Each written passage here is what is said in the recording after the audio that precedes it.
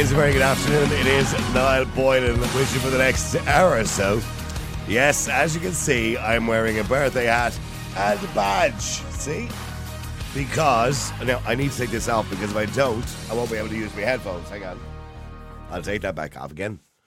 But, as you can see, yes, wearing the badge because I'm actually 60 today. And thank you very much, by the way, to everybody who sent texts and WhatsApp wishing me a happy birthday. I actually made it to 60. That's an achievement in itself these days.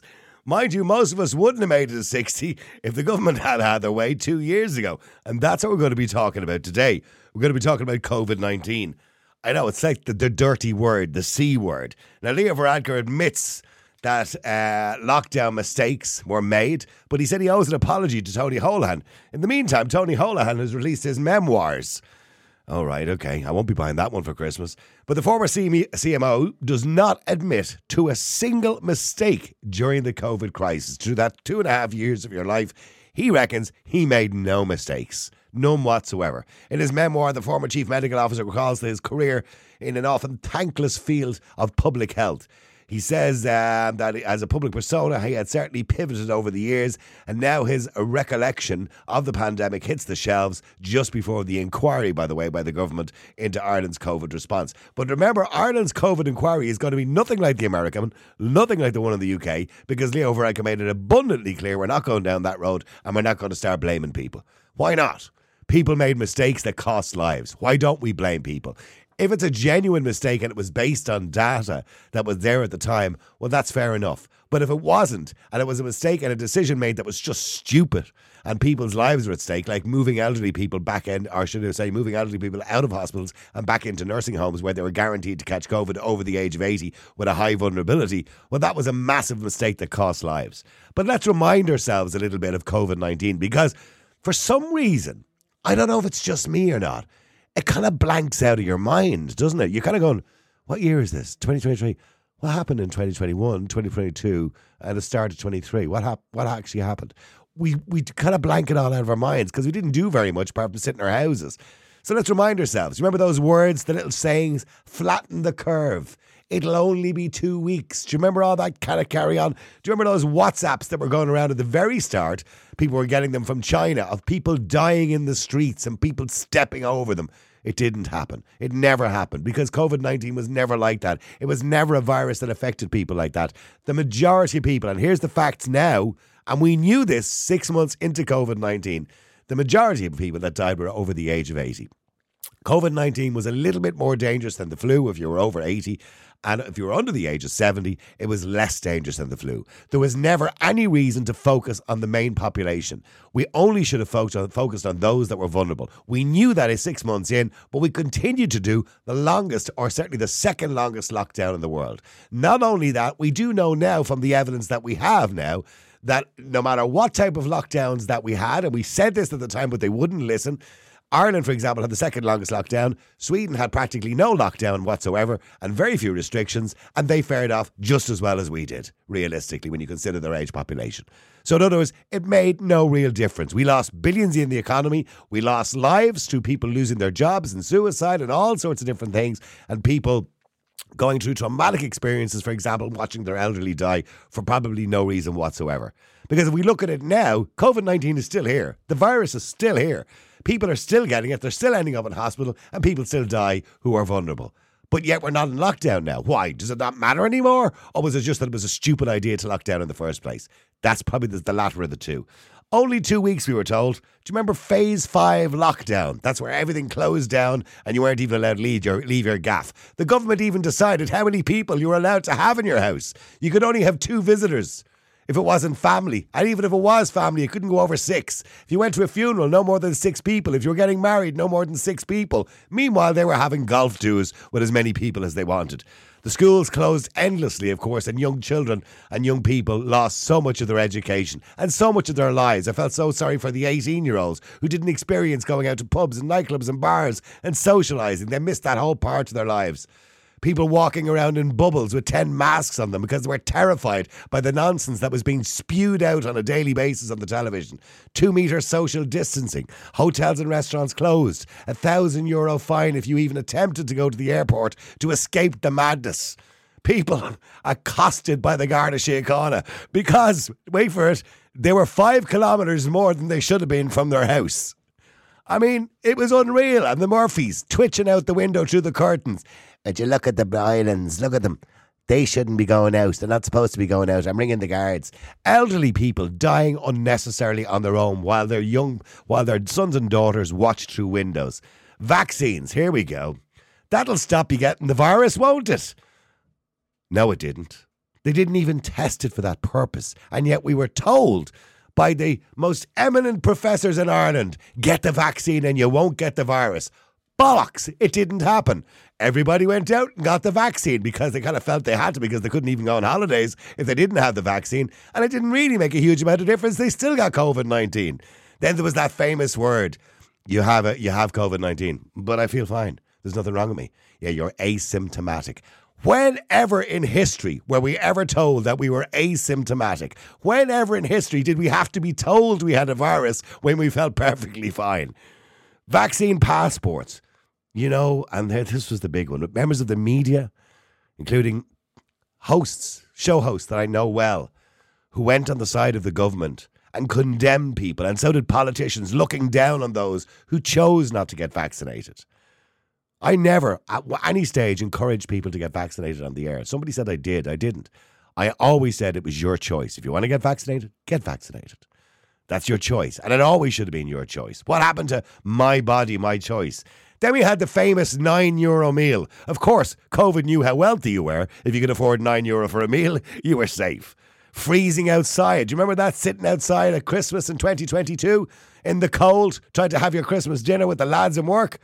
Putting Grandad beside an open window when it was freezing cold outside. That's what we were told to do.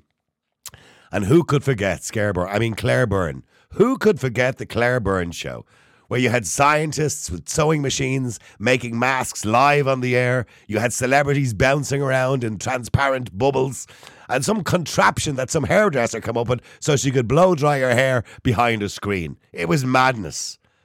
Then we had, of course, the Late Late Show, which turned into a press office for the HSE and NPHET. People were banned from restaurants and hotels, public buildings, and even their jobs unless they had a vaccine passport. People clamouring for the first vaccine like it was like the Willy Wonka golden ticket for eternal life. It was incredible. And every time something didn't work, of course, it was always blamed on the new strain. Oh yeah, we brought that in for the old strain. There's now a Delta variant it's a slightly different one. That's why that didn't work, that thing we did. You remember that thing we did last week where loads of you lost your jobs? Yeah, well, that's gone now. There's a new thing now because there's a Delta variant. Leo Varadkar, of course, speaking from both sides of his mouth on a daily basis and then reined in like some comedian on a stage with the long umbrella stick pulling him off the stage every time he said something wrong, and he'd backtrack on it the next day. Wear a mask. Don't wear a mask. Wear a mask. Don't wear a mask. Luke O'Neill telling us all that masks were only for horror movies. And then 6 months later, he was telling us there was evidence it stopped you from getting COVID. Now we know, of course, from the published evidence that are out there, gold standard evidence, that masks made little or no difference whatsoever. I seen somebody outside a supermarket in a queue, and she had 2 masks on her. Do you remember that, queuing outside supermarkets with 2 metre social distancing? She was queuing up anyway, 2 masks on her, and lifting the masks every few minutes to put a cigarette in her mouth. Let's be honest, love, the cigarette will kill you before COVID will. And who could forget Luke O'Neill on the Pat Kenny show on a daily basis for the Daily Scarefest? That was wonderful. Then we had the 6-1 News, which was like some country radio station's death notices every single day, announcing how many people were dead, how many were sick, and how many were in ICU. And it didn't matter that the numbers were low by times. It was still great news, it was still sensational, and it sold the news and sold the story. It didn't really matter. We still have as many people nowadays getting COVID-19 or the virus and ending up in hospital or possibly sadly passing away if they're elderly in most cases.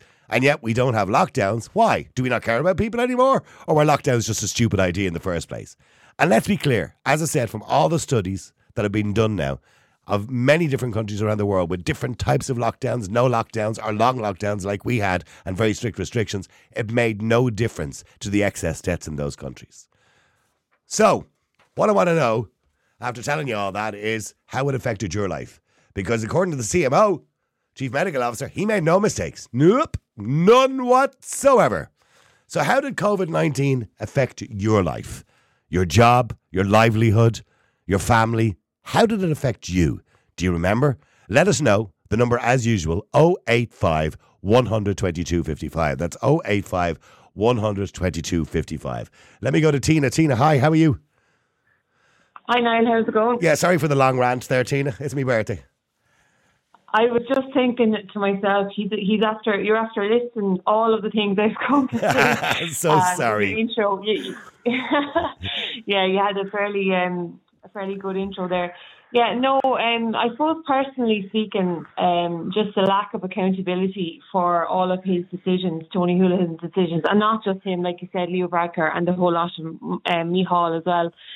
But the main thing that I suppose we experienced on a personal level was there was a fracture in society and a lack of trust because of it. Mm-hmm. And then there was also fractures in family and extended family as well, and really close friends. It created a really weird kind of a unspoken dissatisfaction with our choice, because we decided not to get vaccinated, and that's the best decision I've ever made in my life. Okay. Not to vaccinate myself or my children. I don't know why they ever kept recommending, whatever about your decision to get vaccinated as an adult, right? And, you know, with all vaccinations, by the way, you have to look at the pros and the cons, and that goes without saying. And I'm not going to get into a whole vaccine discussion, right? I've always had my doubts about the COVID-19 vaccine. But, you know, other vaccines in this world have saved billions of people's lives. But we do have to look at the pros and cons. But when it came to children, where there was no risk of them dying of COVID-19, I never understand the massive push to get children vaccinated. Yeah, the push is money, and it always has been money. And if you look into it deep enough, you know, which we won't go into too much, but it's always money. Mm. And at the end of the day, they did push children to get vaccinated. They were putting pressure on children in schools. Teachers were talking about it in schools. Children were coming home to their parents saying, I can get vaccinated even if you don't want me to get vaccinated, this kind of a thing. So it was fracturing trust between parents and their children, you know, families and friends, and it's never the same. You know, It's not the same anymore with my friends that did get vaccinated and I didn't, because, you know, we couldn't go to things together. We were left outside in the cold. We were discriminated against. We weren't allowed into restaurants, bars. I wasn't allowed to take my children to see Santa that Christmas. You know, it was horrendous. It was absolutely horrendous. And my children didn't understand, why can we not go this year? You know, we go every other year. It was just horrendous. And we now know there was very little benefit to all that, because we know from all the studies around the world that have been done on the different types of lockdowns. Ireland, by the way, had the second longest lockdown in the world, the second strictest lockdown in the world. And we now know that was of no benefit to us whatsoever. But they were told that on numerous occasions, but they just didn't want to listen for whatever reason. Yeah, they knew about this. And like you said in your intro, there was plenty of studies that people were reading, well, awake people, let's just say, that were looking into the research, the proper science, but they never publicised that science. They only publicised the science that was paid off by pharma or whatever that would go along with their narrative. So, you know, I think people should be held accountable for this. You know, well, they are going to have an inquiry which starts, the inquiry starts next week. But Leo Varadkar made it abundantly clear that our inquiry won't be similar to the UK or the American one, and there'll be nobody actually getting the blame for it. In other words, it won't be a blame game, which I find bizarre. Well, then it's a waste of money. Well, it's a waste of money. It's a waste of taxpayers' money then. Mm-hmm. Yeah. Yeah, you know, I couldn't agree with you more. Yeah. Stay there for a sec. Well, hang on. Stay there, Tina. Let me just go to John as well. John, actually, I know you're busy as well, Tina, so I'll let you go. I know you want to. You twins. John, go ahead. Hey. Go ahead, John.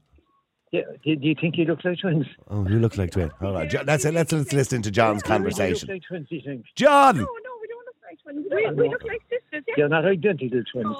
No. Hold on. We'll just have a quick listen to John's conversation for a few minutes here. Hello, John. How are you? I'm not too bad. Yourself? Grand, John. Who looks like twins, by the way? We all heard that conversation. Sorry about that. You're all right. John, getting back to COVID. I'm just complimenting two women there. Look at you, you charmer. John, getting back to COVID-19. According to Tony Holohan, he made no mistakes. Not one single mistake. Well, that's a God complex for you. that statement alone, like, is the supreme, ultimate insult to everyone out there that lost somebody belonged to them, like mothers, fathers, brothers, sisters, uncles, aunts, whatever, grandparents. And I think it's a supreme insult to say that no mistakes were made. What planet is this man living on? Like, but you see, he was like the sheriff in town, that him. He was like the guy that came in. Like, I mean, that the outlaws had the place taken over, and this guy came in, and his mates, people mightn't approve him, but they still backed the sheriff because the sheriff cleaned up the town. So this is basically where he's going. His mindset now on that. I made no mistakes. Like, well, I'm sorry.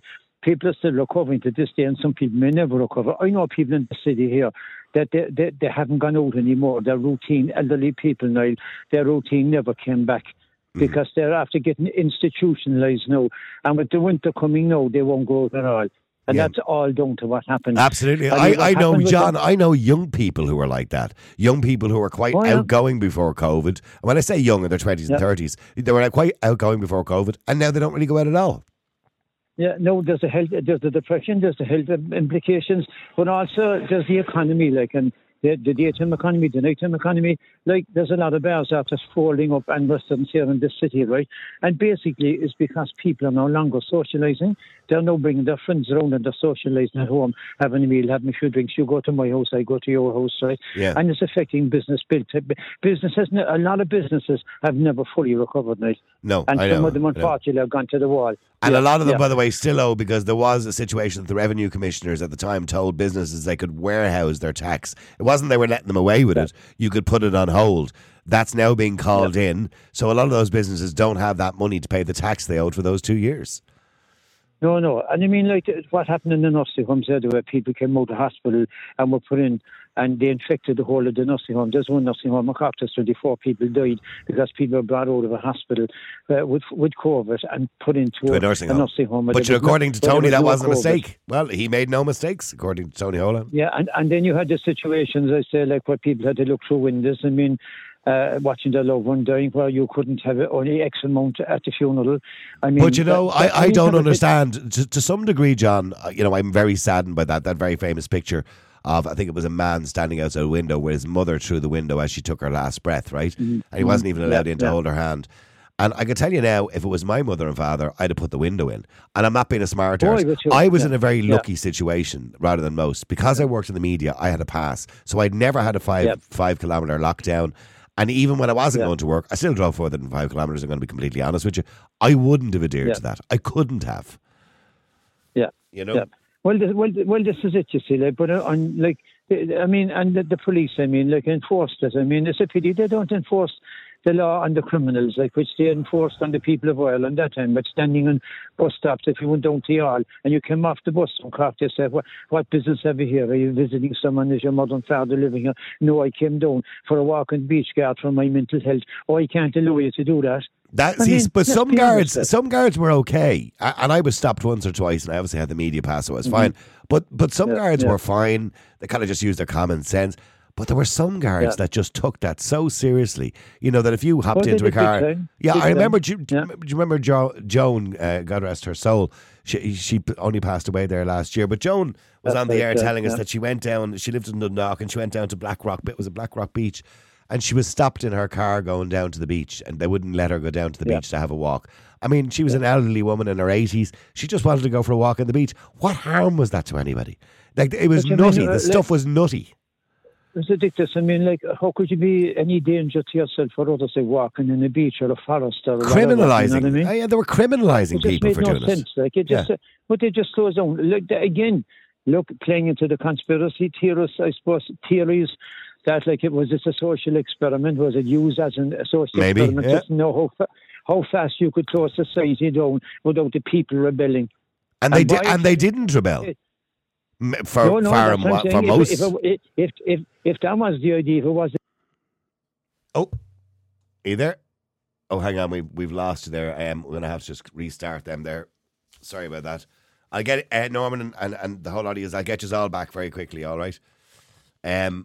We're talking about COVID-19, and the reason I'm talking about it is because the headline in one of the papers, Irish Independent today, one of the opinion pieces was that Tony Holohan in his memoirs said he didn't make one mistake. Leo Varadkar admitted that we made mistakes. And he also wants to apologise to Tony Holohan, and talks about the inquiry into COVID-19. But the Irish inquiry will have, there will be no blaming anybody as far as he's concerned. It's nobody's fault if there was mistakes made. And for a lot of people, COVID-19 is a time they would like to forget. And I'm sadly reminding you about it today because it had so much of effect on society, had a massive effect on society. And I want to know what sort of effect it had on you. You can text or you can WhatsApp us and the usual number. And the number, as I said before, is 085 100 22 55. That's 085 100 22 55. All right, who I got to go to now? I got to go to, I think it's Norman, and he will appear there any second. In the meantime, if you do want to give us a text or a WhatsApp, you can. If you want to come on the air, by the way, do WhatsApp us as usual. It's 085 100 22 55. That's 085 100 22 55. Or indeed, you can email us at niall@niallboylan.com. Norman, how you doing? Hello, Niall. How are you doing? Great rant. No, thanks very much indeed. Sorry for losing everybody's call there for a second. No worries. So, Norman, tell us your story. Now, you were in Denmark at the time, were you, during the lockdowns? Unfortunately not. I wish I was. But okay. I couldn't travel there because you had to have a vaccine and all the other stuff. Yeah. But I managed to send my 2 kids over before. Your family are from Denmark, isn't it? Yeah. Yeah, exactly. Yeah. My spouse and the kids are Danish. And, okay. I'm Irish. But, most of my families have like 50 relatives over there. Yeah. And like we get updates every day from how it was going during COVID. They had no lockdowns. They were all going on holidays. They were all life was normal. No school lockdowns. They did have some restrictions. They kind of had. Yeah. They did, but they didn't enforce them by law. Yeah. Yeah, there was 100 people you could invite to your party or to your gathering. 100 people. No more. Yeah. So not 6 like in Ireland. Yeah. Exactly. Well, I thought the funniest thing we did, when I say funny, it's so sad when you think about it, was at Christmas. Do you remember that Christmas thing? You were only allowed 4 or 5 people in your house. Yeah. They actually told you how many people you were allowed to have in your own home. Yeah. And that was a law. In Denmark, there was a law. 50. Yeah. That was a law, exactly. Yeah. Denmark, that was 50. Yeah. And, I was listening to them being, we're going on our holidays now. And we were on that 5-kilometre lockdown. You couldn't even go I live near Massey Wood, or near the Dublin Mountains. And we loved going there for a walk. But we couldn't go there because it was a little over 5 kilometres. We were afraid of being stopped by the police. It was a complete nightmare. It was like something from a horror movie. It is like a police state, isn't it? You couldn't go 5 kilometres in case you were stopped by the police. It was like a police. Show me your papers. It was like a police state. And meanwhile, as you mentioned, they were going on holidays. If you dared to even think about going on holidays to escape it, because remember, flights were running. There were flights running to holiday destinations at the time. Although the government, the Department of Foreign Affairs, were telling people not to travel. And if you dared to go to the airport, the police were at the airport and they give you €1,000 fine for even thinking about it.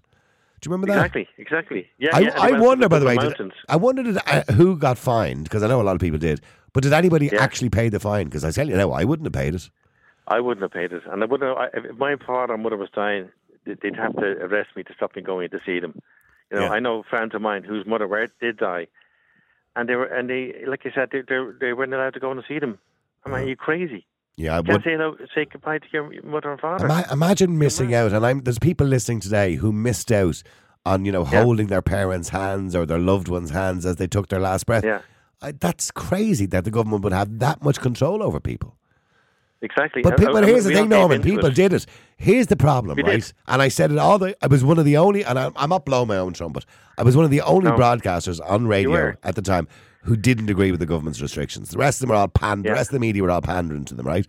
But what I couldn't figure out is why people were so compliant to stupidity. Some of it I understand. There was a bit of a fear factor, and I get that. The social distancing and all that. But why were people so compliant when some of the stuff was so ridiculous? Why were they so compliant? Yeah. I don't know. It seems the Irish people are like that, and we seem to be like that with everything. I remember, like you said about Luke O'Neill saying about, he came on the, it drove me crazy. It drove my wife crazy. He was Danish. He'd come on and say, the masks are useless. They actually recorded him saying the masks are useless and pointless, but wear the mask. Yeah. Yeah, we now know the masks were useless, by the way. The studies have shown. Yeah. And I remember towards the end of COVID-19, when they actually started opening some of the flights again, we were still in kind of semi-lockdown mode here and places were still closed. I went to Florida and it was like a different world. Like, nobody was wearing masks, with the exception of people in Disneyland. No, they're all in Fantasyland anyway. Nobody was wearing masks. And people were wandering around. Life was normal. Nowhere was closed down. I think Florida, their lockdown lasted 1 month, and DeSantis said, no, this is ridiculous. We can't continue this. It lasted 1 month, and that was at the start. And I understand at the start, the cautiousness at the very start, because we didn't know what it was.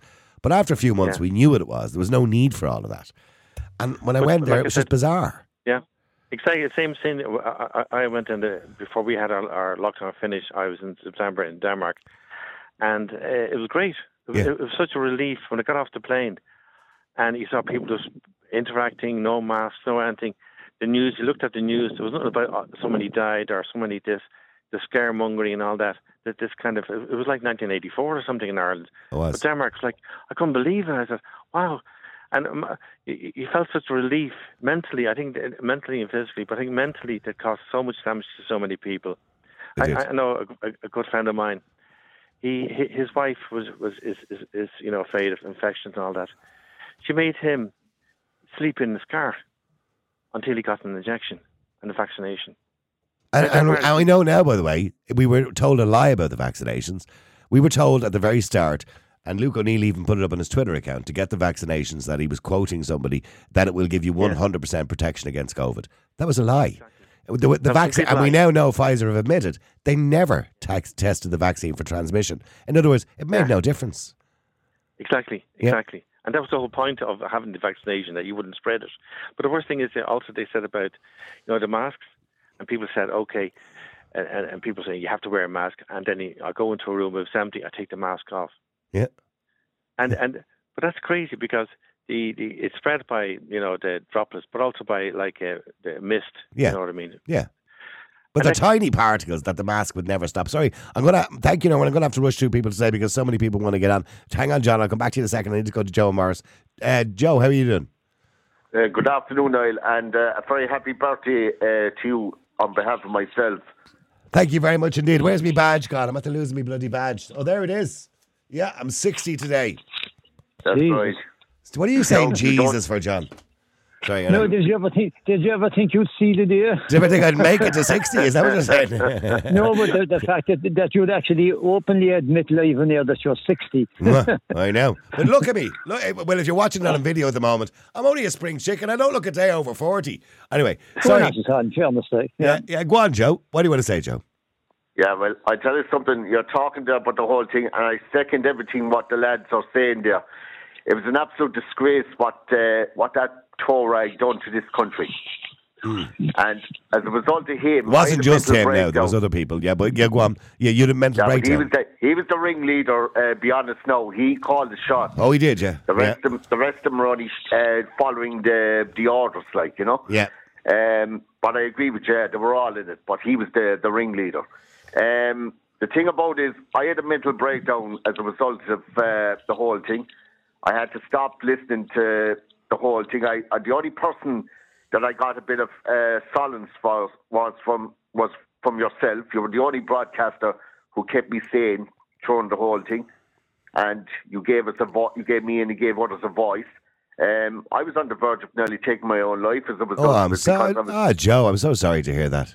Yeah, I was, and only for people like yourself and other good friends of mine, I probably wouldn't be here today talking to you, Niall. I could be just floating down the river. Oh no, I'm so sorry to hear that, Joe. I'm so sorry to hear you went through a tough time. But I'm not surprised. There's many people did. During those dark days, especially the third lockdown, that was the worst period for me. Yeah. The third lockdown between January and April of 2021. That was like when the whole world was just about to end for me, really. And was that 21 or 22, the third lockdown? Was that 22? No, 21. The lockdown started in March 2020, but the real hardest one was between January and May 2021. Do you remember? Oh, that's right. Yes, of course. Yeah, I've got it. When they came out, I'm losing track of time. Sorry. When they came out and they announced on the 6th of January that we're going to lock the country down for so many weeks, and after those weeks, I was in an awful way. I wasn't even going out or anything. I was nearly just... I didn't know what to do with myself. You were just existing, yeah. And I was turning on, sadly, listening to the likes of RT and all that rubbish. And that was probably the worst thing you could have done during COVID.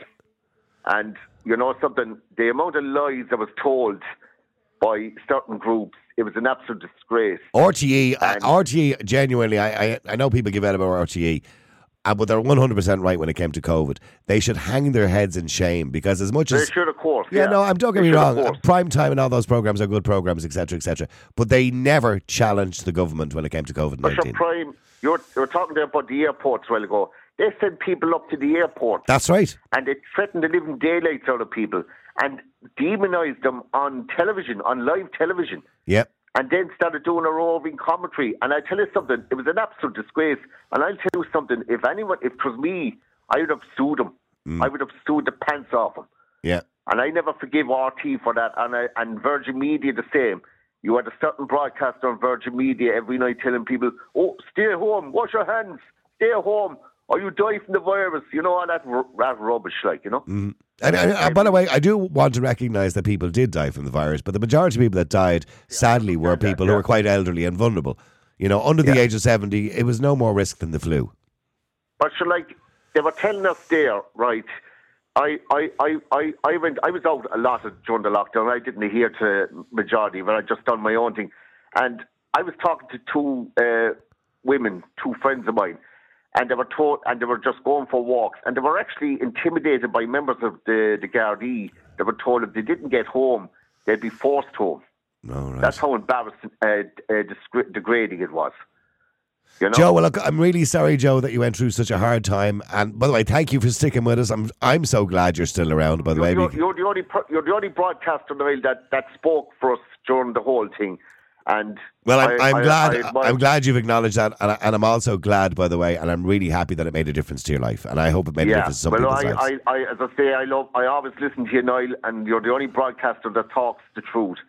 And a very happy birthday again to you, Niall. Thank you. I hope you enjoy every moment of it. Thanks very much indeed, Joe. Appreciate it. It's good to have Joe still around with us. Morris, how are you doing?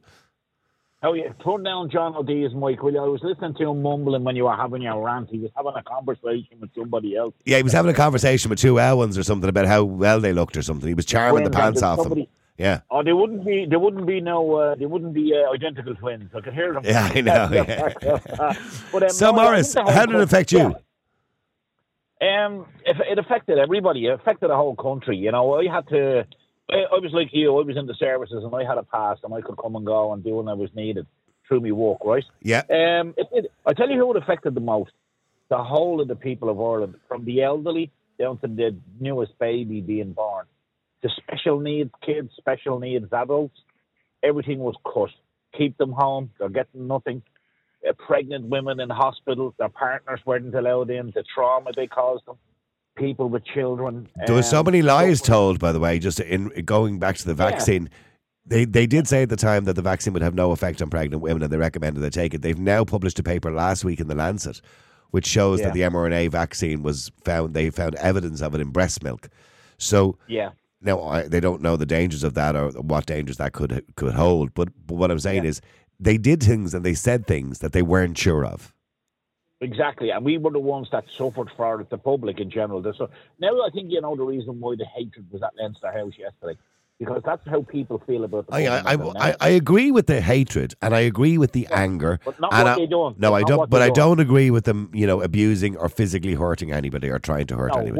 Once you get physical with somebody, you lose your argument. Oh yeah, completely. I understand that, but they didn't represent me or represent you, the people, what they done, and they should be held accountable for what they done. But I tell you, the nurses and the doctors were thrown into the deep end by the government. And I'll tell you one thing about NPHET and the book that's been written.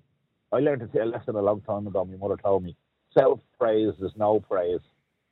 Well, Tony Holohan said he didn't make one single mistake. No, his words, not mine. The cervical check. He never made a mistake during the cervical check. Oh, he reckons according to his memoir, from what I read last week, that he was misrepresented in that whole thing. Well, I don't know. He was the chief medical officer. Of course he was, and he has to take the blame for something. Yeah. Exactly, and that's why women are in the ground. What did we do? I think the only thing we've learned about what went on in COVID, the people of Ireland have learned not to trust the government and their allies. Have they really learned that? I think so. Well, you saw a reaction to them yesterday and it went overboard. Well, hang on. With the greatest respect, Morris, there wasn't that many people there yesterday. You see, it's the people that turned up. It was the sentiment. And when people feel betrayed in this country I couldn't understand why people bought a mock gallows to the Leinster House. Yeah, I didn't People know. felt betrayed, and what you do is you hang traitors, and that's why the gallows was there, to send them a message. And people are hurt by it. But the thing that freaked me out the most, the elderly people that were double bagged in body bags and zipped and thrown into the ground, and not a single ceremony or a priest. That's trauma for the rest of their lives because of who they are and what they believe in. Yeah, no, I understand. And I remember having a guy in the air there about 7 or 8 weeks ago, and he couldn't go to his father's funeral or his brother's funeral because they only allowed 6 and there was 8 people in his family or something like that. There you go. And he said he will never forget this as long as he lives. He will blame the government for the fact that he couldn't even go to his own brother's funeral. Memories last a lifetime. You know that as well as I do. Thank you, Morris, for that. Let me go to Paul Trevaux, the celebrity chef. He's an acclaimed celebrity chef, but he would have been affected very badly. Paul, how are you?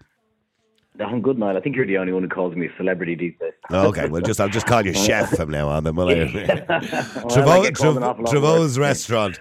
Paul, of course, the restaurant and hospitality industry were affected probably more than any other industry in the country, from an industry point of view, and probably more than any other industry anywhere in the world here in Ireland because we had the longest lockdowns. Yeah, and we're still feeling it. I think the most frustrating thing now is that, people might give out about, throughout COVID. I was obviously shouting and screaming throughout the whole 2-3 years of it. But the reality of it is that if Tony Holohan walked into a bar, people would jump up and ask to get a selfie with him because I don't know what is wrong with us because so many industries. I was listening to Joe there earlier on and that he was contemplating taking his own life. I know. So sad. How many people did that we don't know of? Yeah. Because it was absolute hell and torture. And I'm listening to Tony Holohan saying that he made no mistakes. I'm listening to Micheál Martin over in New York saying how brilliant of a job the government did. And I'm going, you do realise hundreds of thousands of people, livelihoods were destroyed and lives were destroyed because of this. And there's no mention of it, and nobody would ever give anybody the time of day during COVID. All we ever heard was one interview of a Taoiseach on his own, of a CMO on his own, and nobody was ever questioned. And the media, I know we say about the government, shameful. The media was shameful. The media should hang their heads in shame. And I'm listening to some of the journalists coming out now thinking they're all great asking these tough questions. But here's the thing: they were well, let me tell you something, Paul. Right? Because this is my podcast, and I can tell you now, they were shitting themselves, the media. So the problem was, for most of the media, and understandably, they lost their bollocks, right? And pardon the French. Because all their advertising was down the drain. Now, I'm talking about independent media, right? Not RTE. Correct. So all their advertising went, the cinemas closed, the holiday companies closed, the flights were gone, the festivals were gone. All the things they'd normally advertise were all stopped. So there was no advertising. So they were depending on the HSE advertising for lockdowns and phases and all this. And then they were depending on the odd handout from the Broadcasting Authority. The Broadcasting Authority, I think, on 2 occasions gave them all about 60 grand each, right? Because you have to remember, it costs about 40 grand a month to run a radio station, right? A decent radio station. Yeah. So they were depending on the government. So they were terrified to say anything bad about them in case the government said, oh, don't give them the money the next time around. Do you know what I'm saying? Or they wouldn't get the advertising from the HSE or whatever it happened to be. They were terrified to do anything. So they didn't want to question it. They weren't questioning it, with the exception of 1 or 2. I think what needs to be taken from that, Niall, the most important thing is how easy it is to buy the media. So if you but it wasn't. But here's the thing: they were wrong because I questioned it. I was on Ireland's Classic Hits Radio.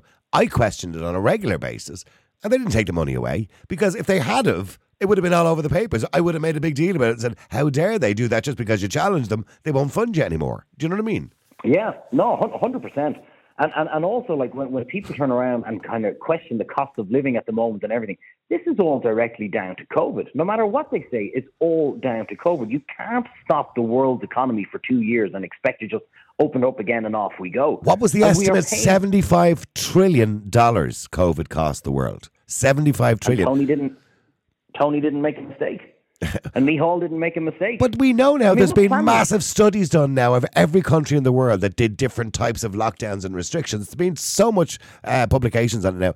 And they all have said exactly the same thing. It made no difference. None. You could have a lockdown as strict as hell or have no lockdown and the excess deaths were more or less exactly the same. It didn't make a difference. But the crazy thing was, and here's what the crux of it was that it didn't affect enough people. So the majority of my friends were ringing me going, why are you on the radio pissing and moaning again? And I'm going, where are you? At home. What are you doing? I'm working. All right, Yeah. and how is your salary affected? No, still full salary. And bonuses? Not full bonuses. Yeah, and so you know what your one of my mates inconvenience- said to me? One of my mates said, "Oh, no, it's great." He says, "I'm saving a fortune." Absolutely, and a lot of people did save a fortune. Obviously, childcare went out because everybody was at home. People weren't obviously socialising. People weren't out spending. So a lot of people actually did quite well financially out of it. And I'm not talking about the people who sold stuff during COVID who made a ridiculous amount of money. I'm talking about just Joe Soap, who didn't have to travel in and out of work, who wasn't having lunch 5 days a week in town, who wasn't meeting his mates on a Friday night for pints. And so people saved money. So it didn't affect enough people for them to go, oh, like throughout it, Niall, I was crazy, you were crazy. We were going, anytime we question, I think, oh, geez, those mad fellas. Now that we're right, they're going, are they still going on about it? Sure, that was like last year. Nobody wants to be listening to that crap again. Nobody's turning around going, the crazy guys were actually right. And nobody's turning around and saying, when is it going to happen again? Yeah, and most importantly, nobody's going to turn around and say, well, when are we going to actually take the guys to task who made these huge mistakes? Oh, well, Leo has absolutely clarified that there will be an inquiry. The inquiry starts next week, actually. And he said there will be an inquiry, but they're not going to do what they did in the UK. There'll be no blame game here. Yeah. So that's so what's the point in having an inquiry, so?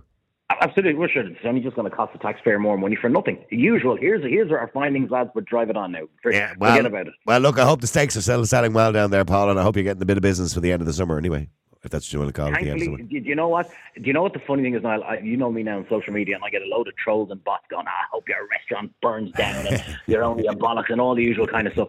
Because of the way I spoke out, the amount of sane, sound-minded and proper thinking people that have come into us in Trevos in Killarney has been absolutely incredible. The support we got was huge because I took a very, very strong stance, put my head above the wall that was there to be shot off at any stage, and thankfully a lot of people have appreciated and we're seeing the support from it ever since. So yeah, it's not all doom and gloom. No, it's not. Listen, Paul, thank you very much indeed. Paul Trevaux, I won't call him celebrity chef, he doesn't want to be called that. Acclaimed chef, famous chef, if that's what you want to call him. Thank you, Paul. Let me go to Angela. Angela, hi, how are you? Hi, Niall. How are you? Okay, on a more serious note, I mean, I listed off all those things that probably brought back a lot of bad memories to people earlier on about COVID-19, but Tony Holohan in his memoir says, I made no mistakes. I think at the start, they were doing what they thought was right.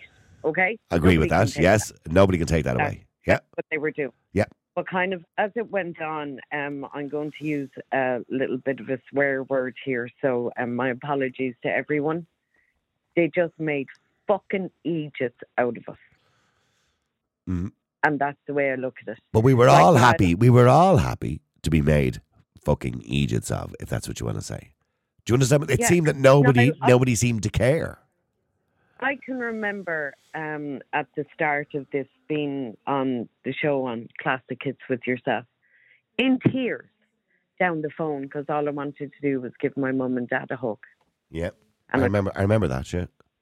Yeah, I wasn't living at home. I was so far away from them, and it wasn't the fact that I lived so far away and couldn't go down. It's that I wasn't allowed to go down.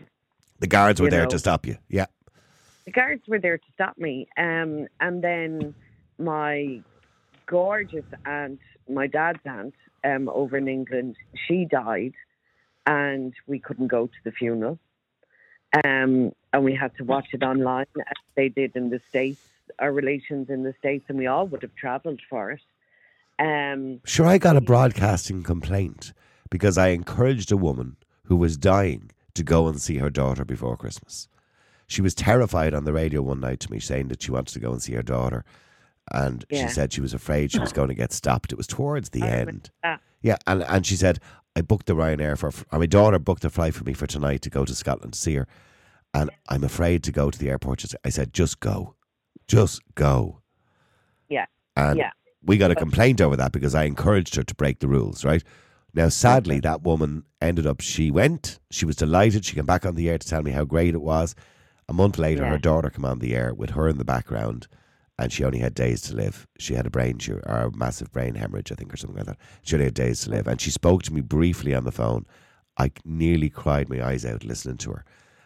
And all she wanted to do was thank me for encouraging her doing that. I was so glad I did it. I didn't care. Yeah, I was the same now. My cousin passed away in the December, a couple of days before Christmas. And you're kind of humming and hawing. Do I go? Don't I go? Do I go? And next I went, no, I'm going. I'm going.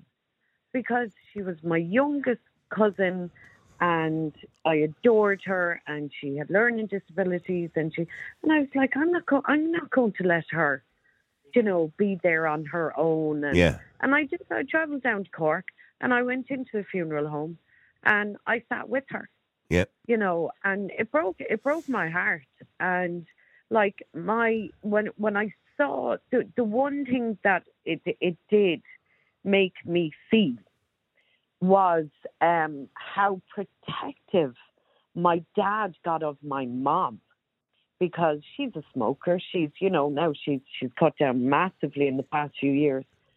But now, always adored her, always this kind of thing. But he wouldn't let her go out. He wouldn't let her go shopping. He wouldn't let her, he actually stopped speaking to her for a day nearly because she went up to do a bit of a shop or to the bank without him, Yeah. That was a massive. And you know what? For older people, particularly, it was quite terrifying. And don't get me wrong. There was a little bit of a risk for older people. Of course, they were a bit more vulnerable when it came to COVID-19. There's no doubt about that. Like they would be to any, viral infection. Yeah. But in saying that, the media terrorised them. Absolutely terrorised them. Completely. And do you know what the thing about it was, right? My mum and dad, the following year in October, went to Spain when you could travel. And my dad came back and we went up to stay in the Shelburne in December. Mm-hmm. And I bought a Shelburne candle for them. They're beautiful. Kind of as a momentum of it. And we said to Dad, here, have a sniff of that. And he was like, I can't smell. We were like, what? He was like, I can't smell. We were like, since when? And he was like, October. And we were like, what? Would you not have told one of us? Yeah, I know. He had COVID, but didn't realise it. And there we are, terrified that if, Well, I did say that earlier on. There was a case of, do you remember this asymptomatic thing? Which was a word we had never heard in our lives before, asymptomatic. Yeah. It was the only virus in Ireland's history that I think you had to be told you had. Yeah. That was it. And it was the same with Mum. They got it then again the following year. Sure, I got it once. Well, allegedly got it, right? I went into work. Somebody seemingly had COVID and was off. And then they demanded every one of us get tested, right? So I went, oh, Jesus, right, give me the test. So I came up positive and they said, right, you better go home. And I said, I'll just go into the studio and do my job. And then I'll go. Because it was like 1:45, I think the show was at 12 to 2. And it was like half 11. And they said, no, you have to go now. And I said, but I'm going to be in a studio on my own. I feel perfectly fine. Yeah. There's nothing wrong with me. No, you better go home. So I had to go home for a week. It was a week off work. There was nothing wrong with me. I had no symptoms of anything. It was the most ridiculous. Imagine having a virus you had to be told you had. Angela, sorry, I have so many people I need to get to. I do apologise. Let me just go to LA as well. LA, hi, how are you? Hiya, Niall. How are you doing? I'm good. Well, I'm not. I still have a cold, actually. I have a cold since last week. Yeah, I was just thinking that you sounded a bit nasally. Yeah, I have a cold since I'm on antibiotics. Yeah. Oh, okay. Well, yeah. the old wives' tales are probably the best. The old ginger and honey, lemon, garlic. Yeah, probably. Go ahead anyway, LA. Anyway, I think, quite frankly, that Tony Holohan, sorry. Tony Hooligan. Yes, is insulting people by saying he did nothing wrong. Because I have 4 questions that, if he's listening, I'd love him to answer. Why didn't he ever take into account the people that couldn't actually physically wear masks? Because of this, they were turned away from hospitals, doctor surgeries, chemists, and the likes. And my even Tesco's would be, what? Even Tesco's. She couldn't even go to a supermarket without a mask on you. Well, if you spoke to them nicely, they'd let you in. Yeah. But in the hospitals and doctors, chemists, it was terrible. Like, I was turned away, my partner was turned away, and he has serious illness. So I hated the masks. I had this crumpled up thing in my pocket that only if I really had to put it on somewhere, I would. My problem was because I worked in the media. Somebody was just waiting to get a photograph of me in a supermarket somewhere without it. So I just kind of had this crumpled thing. And I would always just pull it down under my nose anyway. Didn't care. Yeah. Well, my second question would be to him, But why did he move those elderly people from hospitals into the care homes? And why is there no investigations into that? Well, I assume that's going to be part of the inquiry. But Leo Varadkar did say there will be no blame game. But it will be part of the inquiry as to how that happened. Well, there'll be blame game on our side of things. I know plenty of people that be playing the blame game there. Yeah. You know? Uh-huh. But my third question would be, why has he not come out and said anything since the Pfizer data has revealed that it didn't stop transmission and that it wasn't safe for pregnant women? You know, so I don't understand how nobody's talking about this. And then my fourth question would be, why won't he or any other government bodies speak about the excess deaths? Now, we at wakeupera.com did extensive research into this, and there's 13,900 deaths and counting. Yeah. I mean, the excess deaths this year is actually higher than it was during COVID. That's right. Yeah. Yeah. And the hospitals were empty in 2020. And yes, all of it just seems mad, like a clown world. Mm-hmm. I mean, you are right. The vaccine, which people clamoured for, as I said earlier on, like there were tickets to Willy Wonka's factory, or tickets for eternal life. We were told, and Luke O'Neill actually put it on his Twitter account at one stage, get the COVID vaccine, and I think at one stage he was quoting somebody else. I think he said, you're 100% will not get COVID-19. That was a lie. Yeah. Then they said it would slow down transmission or stop transmission. That was also a lie because Pfizer have admitted themselves they've never tested it for transmission. So that was also a lie. And people, by the way, were stopped from going places, going into restaurants, going into bars based on that theory that it wasn't going to... Yeah. That it would stop transmission, when we actually didn't know that at all. So there was a lot of lies told, or untruths. Yeah, and it's like he's rubbing salt into wounds by coming out and with this ridiculous. But his argument would be, and I'm not going to defend him because I personally don't like him, but his argument is going to be, well, we didn't know that at the time, so essentially it wasn't a mistake. We did it with the best intention. Well, why didn't they research a bit further about breathing in your own carbon dioxide all day? Like, I have cutaneous lupus and I have PTSD. I wore the mask 4 times each week going to the supermarket. I've never left my 12-year-old on his own, and I was terrified for the first 4 weeks. I have to say, the gloves, the mask, going up to the supermarket. But every time I got out of the supermarket, I'd have a panic attack. And I thought, I can't live like this. So that sent me down the rabbit hole. And then once I realised that breathing in your own carbon dioxide all day is actually really bad for you. Mm-hmm. Well, I know it's not good for you, but some people wore them all day. Some people didn't. If I could research it at the start, why couldn't he? Yeah. Although I thought the funniest thing is when I seen people driving on their own in their cars wearing a mask. I was going, what? I genuinely seen a guy in a swimming pool with a mask on him. It's ridiculous. There was actually when we sat in Karen, we were away in Florida this year, right? Because there's still some people wearing masks, as you know, right? Now, for whatever reason, that's their own business, right? That's what they want to do. There was a guy on the beach in the sea with a mask on him. I remember us two of us laughing, and I kept saying, "Get a picture of him quick." He had a mask on in the sea, like a surgical mask.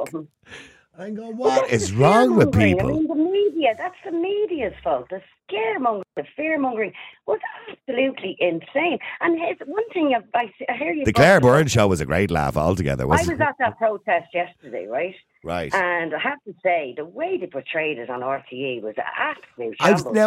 I'm not going to get into the protest yesterday, but I will say one thing, right? To all the people that were there and doing all the shouting and roaring, they were fine. That's what you're there for a protest for, to shout and roar and give out about the government, right? I don't agree with them jostling politicians, pushing politicians, throwing things at them. I don't agree with that part either. No, it's despicable. I can hear their frustration, you know. I appreciate the anger, and they're right to be angry, and they're right to be frustrated, and shout and roar all you want and call them names if you want to, right? But when I seen, of all people, by the way, Michael Healy-Rae, I have Michael on the show on a regular basis. Okay, he's not perfect, makes a few mistakes, but he's not the worst of them.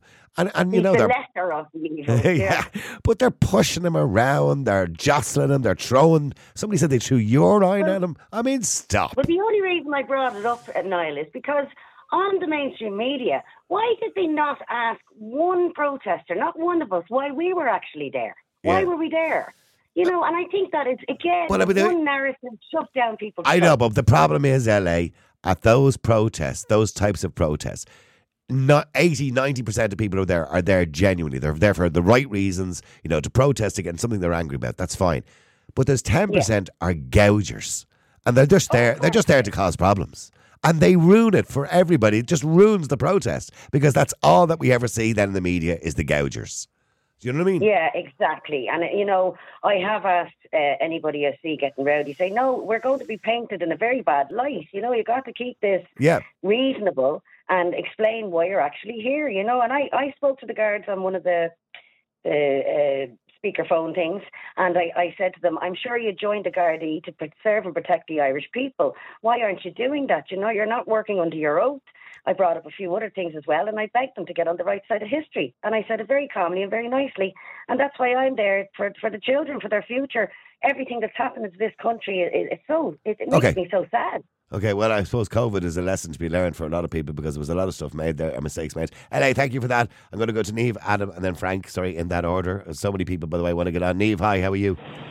Hiya, how are you? Good. Niamh, COVID-19, a lot of mistakes were made, but according to Tony Holohan, the Chief Medical Officer, he didn't make one. Right, well, I know it's wrong. I don't agree with it at all, but what happens if he does admit he did something wrong? What happens then? Well, and who will affect? You know what I mean? Well, I think it's okay to acknowledge that we made mistakes. I do too, but that's not the way they look at it. Wouldn't they be sued by everybody? No, not necessarily. No, not necessarily. It depends on where they make those admissions and what the admissions are. I mean, you could easily say, look, we made a mistake doing this, this, and this, but that was the data we had at the time. In hindsight, that was the wrong thing to do. That's okay to say that. You know what I mean? But you'd have other people jumping on the bandwagon and saying, right, okay, it would open up a can of worms. But I think it sounds worse to say I made no mistakes. It kind of sounds like he has a God complex. You know what I mean? Well, that's the thing that bothers me. Just like the government and anyone in authority in this country, they are acting like gods. And they're looking down on people like us, and that's what bothers me. But regarding COVID and the lockdown, I had a wonderful time, I have to admit. And like Paul said, it's okay for people to say that if they got paid. But now, I'm saying that as well, I didn't realise, I wasn't looking ahead at what was going to happen. I was thinking of myself and keeping family safe. I was terrified in the beginning. I was. Well, most people were in the beginning, yeah, of course, yeah. But I have to say, I enjoyed it because I was so stressed from running around, like most people. So what, did you end up working from home? Sometimes I could sit. I had a lot of time off. I could sit back and reflect on things, and I just loved it. But at the end of 2022, the depression hit me very bad. Yeah, it's all right for a short while, that kind of stuff, but maybe not for too long. But I don't know. That's what I'm saying. It seems to be the way in this country. I don't want to go into other things. It's they will not take responsibility for anything anywhere. The same as what you're saying, the media, RT and all. It's ridiculous setup. We need to change that. We do. Okay, all right. Well, the main thing I'm taking out of that is they won't take responsibility. And I'm sorry I'm being really short with everybody because so many people want to come on. But Niamh, thank you very much indeed, and I appreciate you coming on the air. Frank, hi, how are you? Hi, Frank. Niall, how are things? I'm good, Frank. How are you keeping? Happy birthday. Thank you very much. Are you Frank Maureen's other, or not Maureen's other half? Oh, I'm trying to remember now. No, that's a different person. Okay. No, but maybe you could arrange it. Oh, all right. Frank, COVID-19, do you think people need to take the blame for it? And the things that we did wrong and the things we did right, maybe? I don't know. Absolutely, but your original question was, what did it take from you? What did it take from you, Frank? Justice. Justice? Yeah. Okay, and how did it take justice from you? 4 months before it, I went to my local station and talked about what happened to me when I was a child. Oh, I'm sorry to hear that. I can only imagine what that we're going to go into here now, but sorry to hear that. Right, what we're going into now is abuse, I imagine. Basically, because I'm assuming it's abuse you're talking about, Frank. Yeah, Christian brother, yeah. Yeah, okay. And everything went grand. 7 hours of talking. Yeah. And the Gardaí delighted. Absolutely fantastic. And they sent our file. The DPP accepted it. And a month into COVID, the word came back, no prosecution because of COVID. Oh, that's not good. So they use COVID as an excuse, but apart from anything else, they didn't want to prosecute many cases because they didn't have the court time. Yeah, it was totally about that. Yeah, absolutely. Yeah, I know. So you didn't get justice. By the way, the individual responsible for your abuse, is he still alive? As far as I know, yes. Yeah. Well, hopefully, if it's true, and indeed, hopefully his life is miserable. You know? It is true. He's been convicted on 7 other cases. Well, hopefully he'll rot in his grave at some point in his life. You know, but dirty swine. It took me a tough 40 years to go to the station. Frank, I'm really so sorry. I tell you what I'll do, Frank. I'd love to talk to you again because I'm talking about COVID specifically today, and I know this is in relation to it. But I would love to talk to you again in more detail about that when we. Maybe during the week, maybe next week when we kind of delve into maybe that topic a little bit more. Would you be interested in coming on and talking to us? Yeah, absolutely. Okay. By night or whatever. Okay, listen, thank you, Frank, and I will talk to you, I promise. I'd love to talk to you in more detail about it because I feel bad actually cutting you short in relation to that very serious story. Let me go to Adam. Adam, hi, how are you? Hi, Niall, how are things? Good, nice to talk to you again, Adam. Adam, COVID-19, you too. 2.5 years of our lives that we'd rather forget about. Ireland had the second longest lockdown in the world. When we look at countries that had literally no lockdowns, the evidence now in the published papers show us that it really didn't make a huge amount of difference. We all understood at the start why we had to have restrictions and all those things because we were unsure of what it was and the data and everything else. We now know it didn't really affect people under the age of 70 and it mainly affected people over the age of 70, a bit more dangerous than the flu for people over the age of 70. So did we make a massive mistake and overreact? You know what, Niall, I think it should be your birthday every day because I actually agree with you for once on something. Happy birthday to me. I'll show my badge again to people. There's my badge. I completely agree that they have so much to answer for, and I'm going to come at this from the perspective of a young person that went through COVID. I was 21 when COVID hit. Okay. I was 23 when we came out of lockdown, so I spent the last year of my college in, studying from home. And being antisocial. Zoom classes. Yeah. Exactly, and that's not what college is for. Realistically, I said that so many times. People of your age, right, particularly between 18 and 23, right? That's the kind of prime years of your life. I remember that time in my life, going out, making friends, going to nightclubs, going to bars, having the crack, going on holidays, all those things. You missed all of that. Yeah, we did. Yeah. And you can see now there's a massive, massive proportion of people my age who are kind of trying to play catch-up almost. And it's really played into, I think, the correlation between COVID and now the massive drug issues that are in Dublin within my age group really needs to be studied because you see a lot of the guys that I would have been friends with in college and stuff, and obviously we're all working, very well-paid jobs now. The amount of cocaine that goes through this city is absolutely unreal. I know. And I know.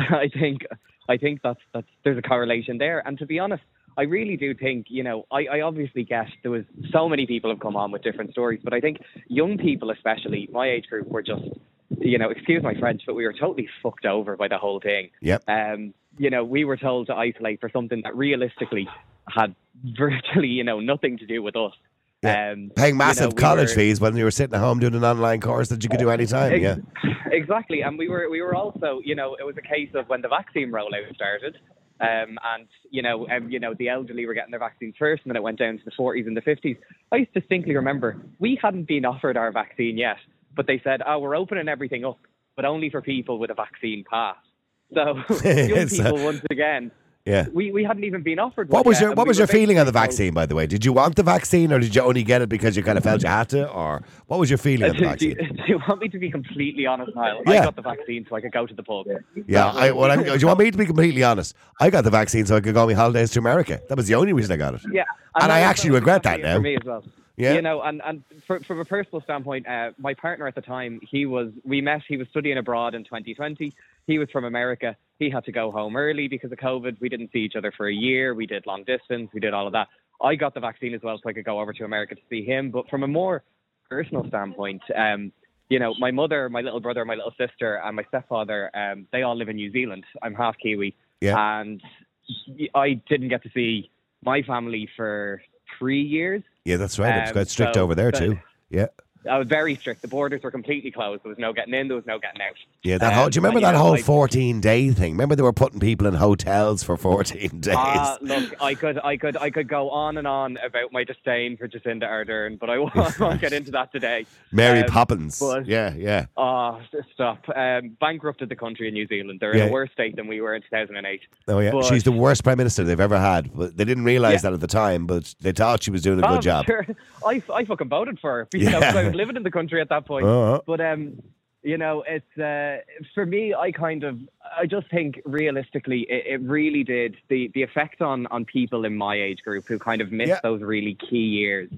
It's just the effects are still going. I mean, it had a massive effect on every age group in a different way. You know, there was different ways. I mean, for example, younger people than you who were doing the junior cert and leaving cert, they missed out badly because they couldn't do the exams and they missed out their education. And I think it genuinely did affect them. You know, and then you had younger kids again affect them. They couldn't have their little parties with their little friends or play out on the road or whatever it is. So I think it affected everybody a little bit differently, but it seriously did affect everybody. You know? Yeah, and I think, you know what, this whole case of what Tony's saying now about that he did nothing wrong, I mean, that's just blatantly untrue.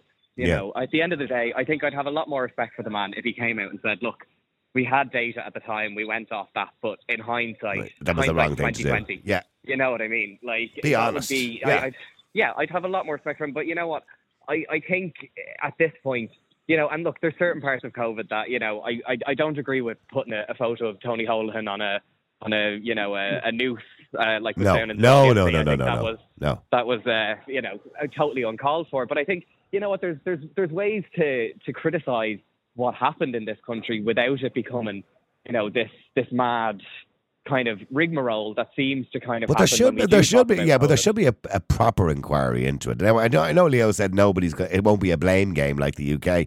But there should be a proper inquiry because there was some stupid stuff done that was completely unnecessary that damaged people's lives irreparably.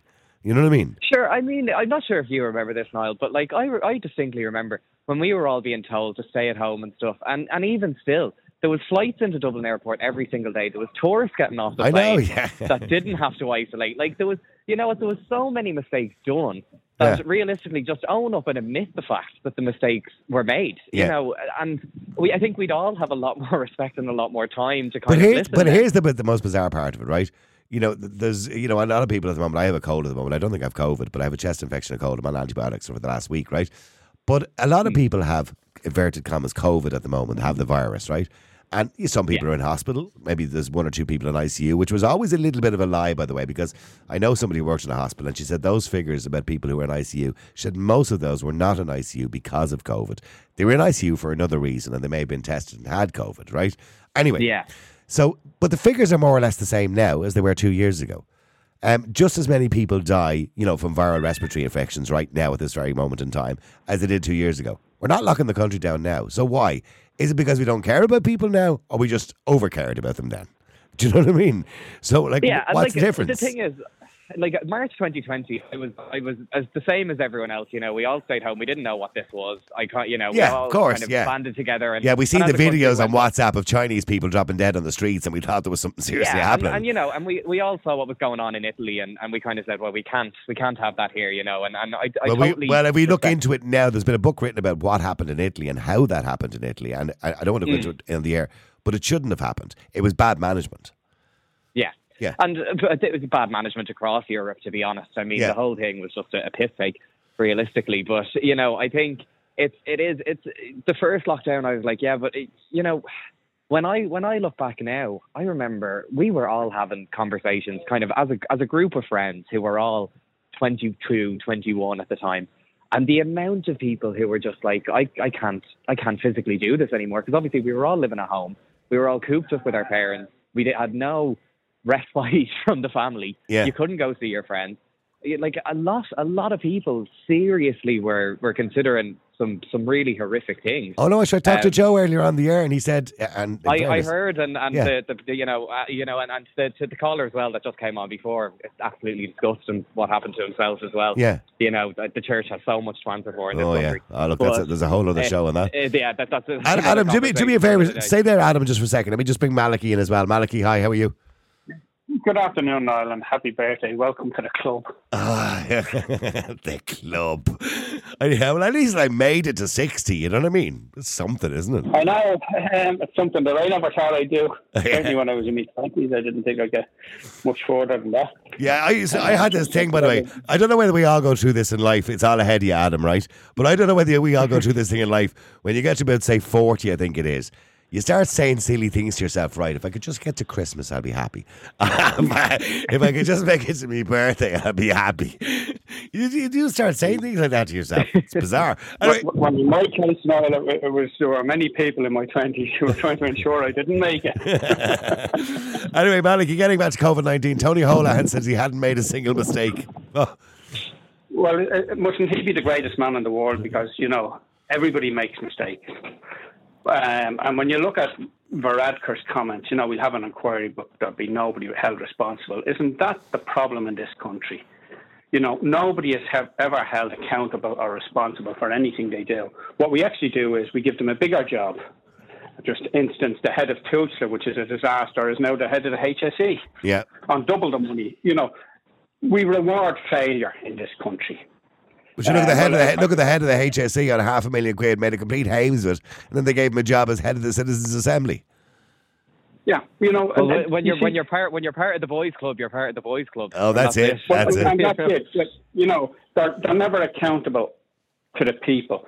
And one of the worst things in the whole COVID thing was putting old people into nursing homes and telling their families to talk to them through the window. Now, any family that went and done that, needs to really reassess their own position. Because if my parents were in a nursing home and I was told that, I would have took them out and I wouldn't have cared how I done it. Yeah. And people, even today, I mean, if I go back to even the anti-free speech march or protest on Saturday by the NGOs, loads of them still wearing masks, Coppinger included. What's that about? Well, look, if somebody wants to wear a mask, I don't care. That's their own business. Just don't tell me to wear one. But you see, that's not what they're doing. What they're doing is to subliminally tell you that there's something out there and that you're because this is the way people have been indoctrinated, that you're the bad person now because you're going to spread this. And we're now moving on to the next virus from India, whatever it's called, Mela or something.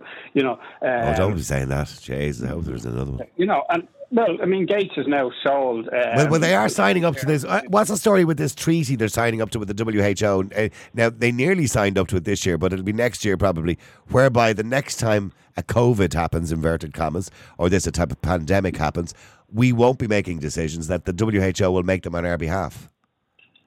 Well, I mean, they're over there, the three stooges in the UN with, Donnelly, and Donnelly's one achievement is, that people thought Harris was bad as Minister for Health and that you couldn't possibly get any worse. But he has achieved that single-handedly. But they're over there talking to Ryan and the others from the WHO about effectively allowing the WHO to determine the freedoms and the future of people and decide then when we be locked down, what we be locked down for. You cannot give any unelected body, you can't even give an elected body that power. That's why we have constitutions in countries, to protect people from the state. It's not to protect the state from the people, it's to protect the people from the overreaching. I mean, we did seem to forget, by the way, can I mention that Adam raised the issue of young people. We kind of thought to ourselves, the young people are grand, they're resilient, they'll get through it, there's no problem there. But I mean, he does raise some really important issues about socialisation, etc., education. They were affected very badly. Well, Niall, as I said yesterday, we're continuing to educate people more, but they're becoming less intelligent. Where is these people's critical thinking? Why would they sit back? I ignored all of the nonsense that they spread. They built. So in other words, why didn't people stand up? Is that what you're saying? Well, yes, and I did. Why didn't people stand up? Why, and you were the only one, Niall, across the media. Why didn't they even question it? Like, question it, and then, you know, if you agree with them, so be it. But just listen to the indoctrination. Look at the boil that's been spread today about yesterday's protest.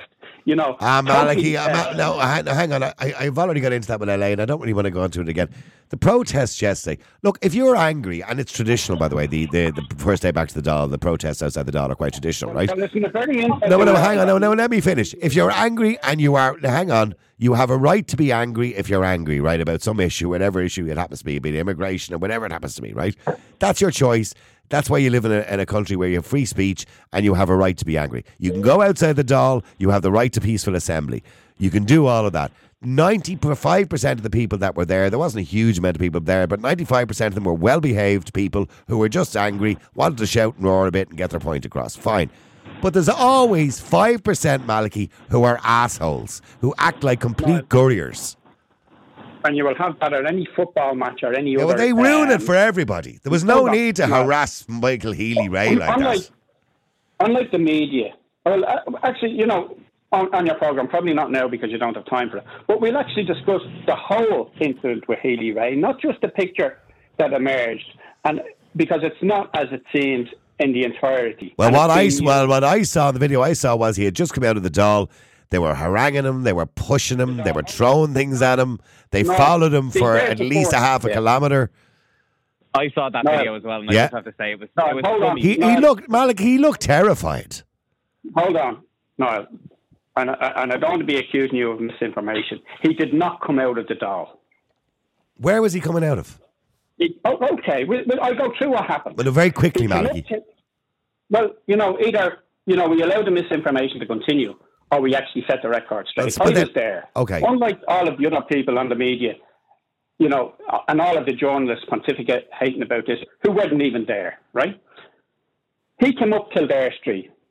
He went to go into Kildare House, which is on the other side of Leinster House. Yeah, he had just come from the ploughing. Yeah, right? He just came from the ploughing championship, I know. Well, he came up Kildare Street. I don't know where he was before that. Yeah, go on. We're not monitoring his activities. And he was engaging with people who were on the front of the steps who were talking. I mean, he was engaging with them. He walked across the road to go into Leinster House. Now, the barriers were there, but there's a gate in the barrier at the start of it, which the guards open to allow people in to get into Leinster House, or to go further up the street, which they were doing all day. Right? Okay, yeah. He went to go in that gate, and there's 4 guards on that. They didn't open it for him. He walked up thinking he could get in, that there might be another gate or something. And I was watching this. I was 10 feet away from him at this stage. And I was becoming concerned because a crowd was building around him. A guard got over the barrier, and I said to the chap I was talking to, well, that's all right, he's going to bring him in that gate. But they didn't. They brought him down Kildare Street, which is not even a couple of 100 yards. It's about 30 yards, Niall, down Kildare Street and turned left. And a crowd did follow them, and there was jostling. But and we have identified... but hang on, Malachy, just explain what happened. That's exactly what I saw. And it was wrong. Scumbags were harassing him. Why did the guards not allow him? But that's neither here nor... That's bad policing, fair enough, right? But that's neither here nor there. That still doesn't give people the right to do what they were doing to him. Hold on. You haven't corrected the record, Malachy. I have corrected the record. No, you haven't. It's exactly what I saw on the video. No, the footage that has been out there shows him... No, you're missing the point. It doesn't matter about him not getting through a gate or a guard jumping over the railings to help him or walk him down Kildare Street. That's all irrelevant. The point is, he didn't hit anybody. It created the situation. Well, answer me. It doesn't matter who created the situation. Answer the question. Did Michael Healy-Rae hit anybody? No. Did he push anybody? No, he didn't. Why are you even asking these questions, right? No, because I'm just saying to you, he didn't deserve the treatment that he got. Look at what happened. No, he didn't. That's all. I'm glad we agree on that. Yeah. I'm not justifying it, and it shouldn't have happened, right? But these things do happen, Niall, and nobody has control over them. And what the guards could have done... hang on. Sorry. Well, hang on, Malachy. Adam, what are you trying to say to Malachy there? Sorry. I just, what do you mean these things do happen? These things do happen because there's, to be honest, the people who did that yesterday, you know, I don't use this term because it's a term by the far left, but the people who are out harassing politicians, that's the death of democracy. That's fascist behaviour. No, it's not. Shoving and harassing politicians. Hold on. Wait, and I tell you, how many protests have you? I've been at protests all my life, and I'm the same age as Niall. I'm at protests since I was a kid. I've been at hundreds, if not thousands, over the years. It's okay to protest, and people Adam. will always be roaring and shouting. No, but it appears it's only okay now to do the right protest. We've been told that you can't protest outside hospitals, you can't protest outside refugee centres. Go to the Dáil. And right, there will be people angry and there will be people roaring and shouting. I had far worse and more vulgar shouts and roars from the left at the Posey Parker rally last Saturday. Stuff that you couldn't put on the news or on this programme. I was at that protest. I was at that protest protesting her. Very proud to be you at think that the shouting from those people and the signs that they were holding, including pictures Suck my trans balls, I think was one of the signs. Sorry. Pictures of some of the biggest mass murderers of the last century, Lenin, and communist flags, and at the same time the Russian flag. I don't really have time. Hang on, I don't have time. Adam, I'm going to be fair to both of you here, right? You know, well, hang on. Left and right equally have the right to protest, and they have been equally vile, by the way, can I just point out? So we're going to be fair on that. Hold on. Okay, so, hang on, Malik. I'm not going to get into protest today. I didn't want to do this. I'm just saying, Maliki, I would, if it was Adam and his crew out protesting and they jostled somebody like that, they jostled, say, a right-wing politician, I would equally go on the air and go on Twitter and say it was wrong. What I'm saying is, protest all you want, whatever side you happen to be on, Maliki, shout and roar, call names, because common abuse is fine, right? But what I'm saying to you is, you don't jostle somebody or push somebody or throw things. They were throwing things at him. What's that about? People, somebody said they threw a bottle of piss at him. The journal described, well, that shouldn't have happened. I mean, that's wrong. Well, then I'm glad you're saying it's wrong. The kind of piss was at a different. Oh, well, it doesn't matter who the piss was at. And I don't believe that happened. And if it did happen, it's wrong. Of course it's wrong. You know, it's wrong. I mean, when I'm looking at some of these people, not all of them, can I just point out, 90% of protesters are good people. They're there for a reason. Whether you agree with their reason, that is irrelevant, right? But they're there for a reason. But when I see people roaring into a guard's face, you're nothing but a prick, why don't you get a real fucking job? I'm going, what? They're not protesters. They're just there to make people angry. That's not protesting. I'll wait and I tell you. Hold on. Niall. Protests again for a reason. Well able to deal with that, and are well able. I understand. No, I understand civil disobedience, Maliki. But what I'm saying is, when you're goading somebody looking for a reaction, they shouldn't have. There was no civil disobedience. Oh, okay. As I said, I agree with the right to protest. I agree with some of the reasons people are out there protesting. I understand why people are angry. Be angry. I encourage people to protest, but I don't encourage people to behave badly. Yeah, that's all I'm saying. Niall, you cannot determine how everybody will act. We might want people to act in a certain way. You cannot control everybody. Okay, look, I'm going way over time here. I have to wrap it up. And remember, the people who organise this protest. Yeah, I know. Sorry, I've lost you there. Adam, are you there? Oh, I've lost it too. Are you, either one of you there? I got you there, yeah. Okay, just a final word from each of you. 30 seconds. Go ahead, Adam. I'm here, I think. Well, I can hear you now, yeah. Oh, I know. Well, I know what's wrong. I've actually lost both the lines. They can't hear me now. Adam and Maliki, I'm going to say thank you to both of you, all right? And equally, I agree with both of you to some degree, although I'm going to say, Maliki, I understand the point you were trying to make about the guard, and it was badly managed, and maybe that drove the situation the way it was, but it still doesn't give anybody a reason to behave in that fashion. Thank you to everybody, by the way, who got involved in the show today. I could have filled 3 hours with the amount of people who wanted to come on and talk about COVID-19, and equally some people wanted to come on and talk about yesterday's protest. And to clarify once again my position on yesterday's protest, I support everybody who went out there to protest outside the Dáil yesterday. I support them. I support your right to protest. I support your right to be angry, and you should be angry because the government are making very bad decisions. Some good decisions, but very bad ones as well when it comes to housing, accommodation, immigration, and all those other things that you might have concerns about. But I do not, under any circumstances, support violence. I do not, under any circumstances, support you pushing or throwing things at a politician. For whatever reason, no matter how much you despise them. They're doing their job. If you don't agree with the job they're doing, we get them out. You vote them out in the next election. May not be good enough for you, but that's the way democracy works. Say what you want about them. Within reason, obviously. Shout and roar at them if you want to. Tell them how shite they are at doing their job. Put it up on a placard if you want to. But you do not touch them. You do not push them. You do not kick them. You do not beat them. You do not throw things at them. And the majority of protesters are good people.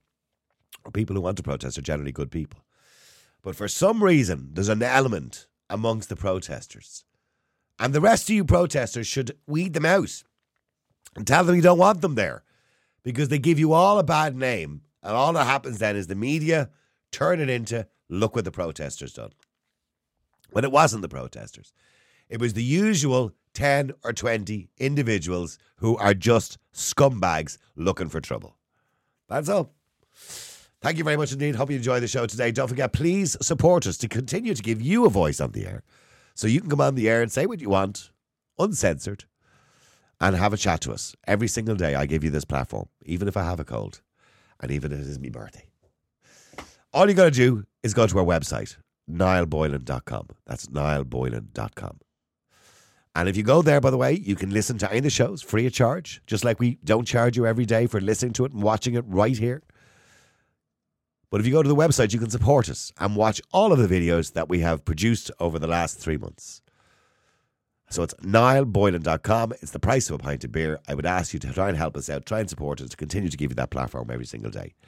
Also, by the way, can we just say before we go, our senior producer is in hospital, sadly, so we're operating with just the two of us today. That's why you're not seeing names coming up on the screen so efficiently today, because sadly, he's very unwell at the moment, and hopefully he will get better very soon. We're hoping that he will be out of hospital before the weekend. Hopefully he gets some good news. So we wish him well. We miss him. And thank you to everybody for getting involved in the show. And we shall talk to you again. I have to remember what button to press now because he normally presses it for me. We will be back again with you tomorrow at 12. No, not tomorrow because tomorrow's Friday.